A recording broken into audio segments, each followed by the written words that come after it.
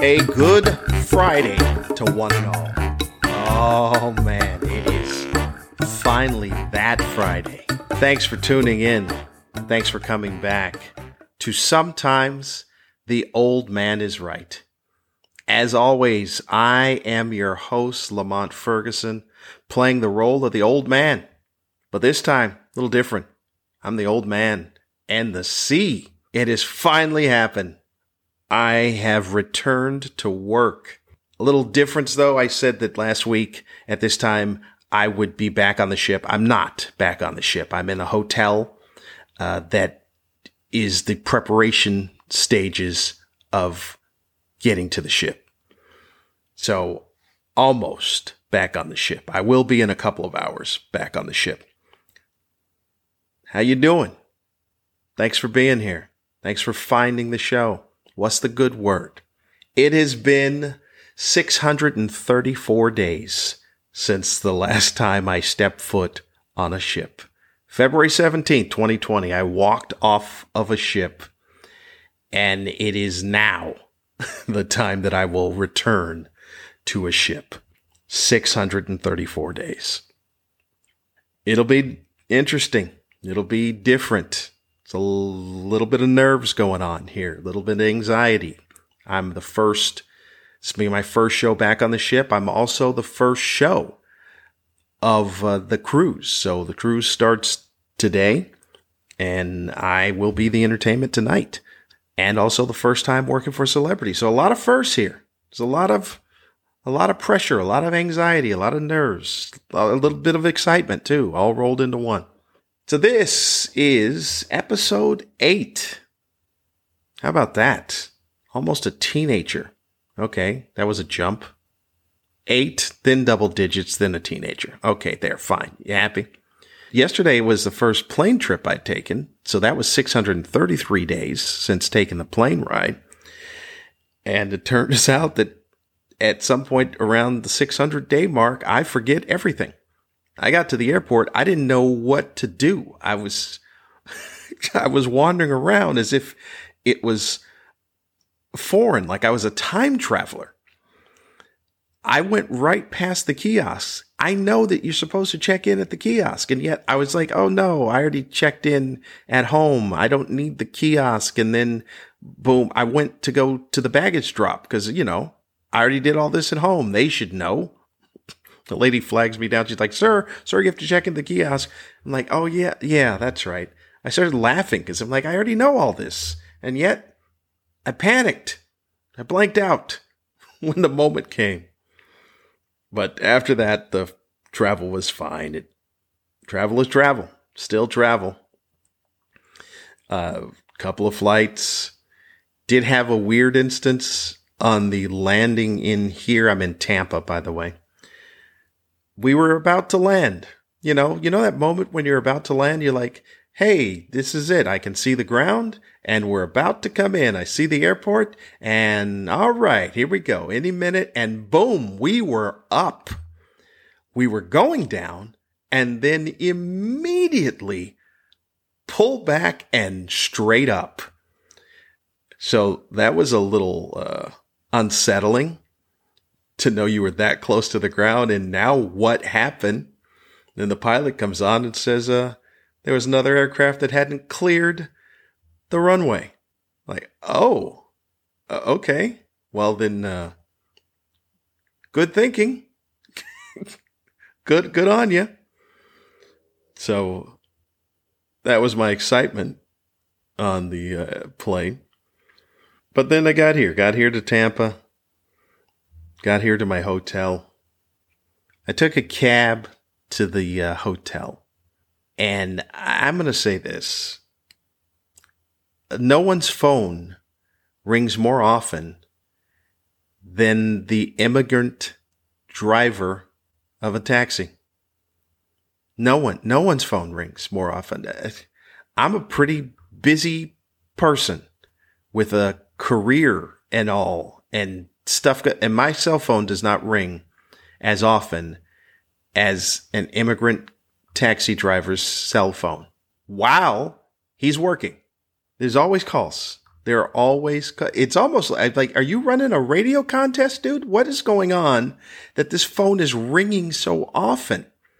Your friends don't know you're at work? Like, is there a time where you go home where you could actually just talk to them? Or do you go, hey, when I'm at home, don't talk to me? It's insane. You're on the phone, you're driving.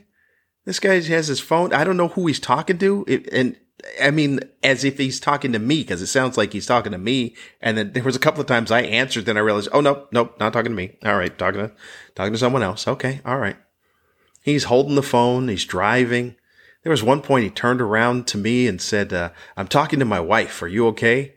And then I didn't know he was talking to me. I said, what? Oh, me? Okay. He said, yeah, I'm talking to my wife. Are you all right?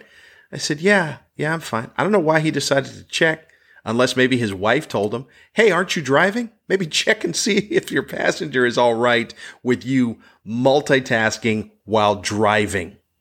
I don't know what that is. I don't know who is doing that. Other than that's the only time I see it, where people just are calling like crazy. There was one point in time we were at a light, and I think he decided I'll just do my online shopping through the phone. We almost missed the light because I'm not going to speak up because I'm like, what's going on, man? So I hope all the people get some good gifts. That's what I hope. Thanks for tuning in. Did I say that part already? Thanks for finding it. Thanks for bumping up the downloads from last week. I appreciate you. I hope you're well. I hope your week was good. As you've noticed, my week has just been a little hectic. It has been preparation, getting ready for this trip, which I think I did everything correctly. I think I got everything. So we'll find out. The part of my preparation this week had to do with making a trip to Walmart. Now, I try to keep my trips to Walmart down to a minimum. One, it's a pretty good drive from where I live. We used to have another Walmart that was closer, but I didn't go to that one because that one was straight up ghetto. And this one is ghetto by how they treat the customers. And not necessarily in a one-to-one fashion, but just how the store is set up. You might as well just tell me what's not locked up in Walmart. That's a shorter list than what is locked up in a Walmart. And I noticed this trend years ago, and it bothered me. And I went to post about it, about how everything was locked up, and it makes no sense. And the items that were locked up at that point in time were items for, if you're worried about people in the hood and ghetto people, these are the things that should be unlocked. I stood once, this is what led to the post years ago, for deodorant. Like 20 minutes. Because when you hit the little intercom thing, the person never showed up, and then there's other people. Deodorant, by the way, you heard correctly. Deodorant is locked up. Deodorant. Look, I get that you are, what's the word that they're looking for? It's underserved. That's the new word that makes poor people feel better about themselves, apparently. Underserved communities. But deodorant is a self-esteem type of thing. That's a thing where you want to feel good about yourself. Yeah, have that unlocked. I posted this about it, and people in the grocery store community all came out and started like, well, they lock them up because those are the things that they're high theft items. Okay, good. Then let them be stolen. How many people do you think are stealing deodorant? What are the numbers? What are the actual numbers of people that are stealing deodorant? 1/100% of the total sales, a total amount of people that come in? 1,000th, 100th, a 10th? I know it's not 1%. I know it's under 1%. So maybe let that be readily available. Maybe the person that comes in that smells a little funky and then leaves not so funky, you maybe want to question them. maybe that'll help out. Cut down the theft, the reason why the rest of us have to sit there and wait for an employee who never shows up to come. This reminds me very much of the whole mentality of at comedy clubs in Canada, they drop the checks after the show. It is the greatest thing ever because as a headliner, when you're on stage in America, when they put the checks down, any headliner can attest to it, the attention diverts from the show to the check. Everyone's attention wanes and they start trying to figure out what the check is. And you ask them, why can't they do this after the show? And they're like, oh, because everybody would run out. No one would pay. No one would pay? Really? No one would pay. So what is the difference between American and Canadian? Is it the border, the invisible border, where all of a sudden there's no problem there? They pay. And yes, rarely, on rare occasions, they have people that run out.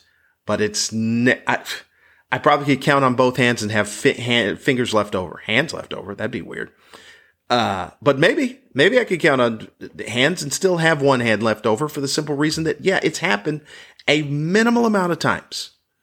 So this idea that we need to do this to protect this is asinine. I saw a lady at Walmart who was I don't even know what section she was standing in. Like I said, everything's locked up. An employee walks by. She's trying to get his attention.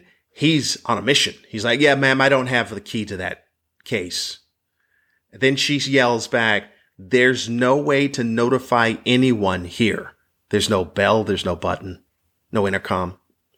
Then he finally comes over begrudgingly. Now, meanwhile, I'm listening to this as I've walked away and hear him just, oh yeah, I don't have a key to that case. So I'm going to have to pay someone to get up. Okay, good. Do that. Actually do something. Because wherever you were walking to, I'm pretty sure is not important. Wherever you were walking to was, I'm kind of certain that it was to avoid customers and avoid doing work. Yeah, paid someone to come over here. If you don't like it and you don't want to have to pay someone to come over here, maybe you guys have a little meeting where we go, hey, here's an idea. Why don't we stop locking up everything? How about that? Or we put a person that's right next to the case. Because this is ridiculous. Your your items for theft, or your whatever that is, what's the loss, your loss and prevention loss, whatever that department is. I don't know anything about it. But I'm pretty sure it's very minimal. Matter of fact, you're probably paying someone to do this more money than you need to be if you would just unlock all the shit. So that was part of my week. Thanks for asking. It used to be a big pet peeve of mine, customer service.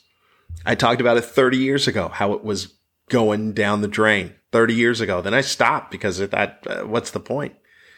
And now I think I may have to go back and start talking about it. Not that it's going to change anything. This is horses out of the barn syndrome here, but at least it'll make me feel better and maybe help other people feel better because the fact that they're all seeing this too. And nobody really complains. People complain about dumb stuff. That's what Yelp is. Yelp is, hey, would you like to complain about stupid stuff? Okay, fine. Because instead of complaining about the real stuff, no one does that because we have lives. You know, what should be a Yelp complaint? That lady having to convince the employee to come over and help her get into a case so she could buy something. That should be a Yelp complaint. It wouldn't be. It won't be.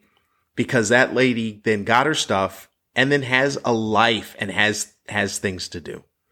People that complain, no lives, nothing to do. Because they complain about minutia.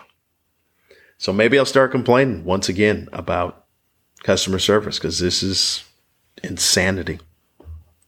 This looks like it's going to be a short, just check-in edition of Sometimes the Old Man is Right. I only had one beef. It looks like I had a couple of beefs. Now that I think about it, once again, I get on. I go, I don't think I'm fired up about something. Oh, wait a minute, I'm all fired up. I will take a Lyft or Uber over to the port in about an hour or so.